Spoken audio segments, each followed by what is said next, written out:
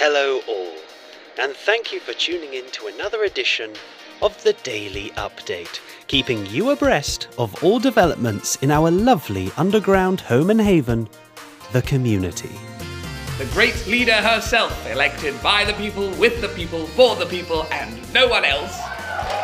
Thank you. Thank you all. Our glorious leader again expresses her gratitude to everyone for doing their part in preserving the human race until we can one day reclaim the surface, and continues to urge everyone to invest as much of their personal identity as possible into their day-to-day tasks. We serve a great purpose here. We are the last remnant of humanity. One last small update regarding the recent power outages. Don't worry about them. Everything's fine. So, we're one faulty part away from... the extinction of the human race, yeah.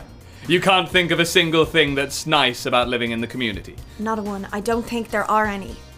We're definitely alone.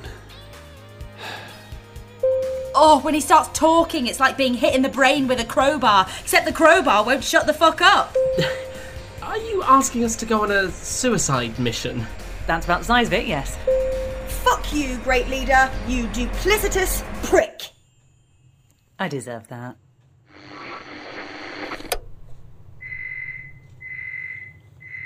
What did you do?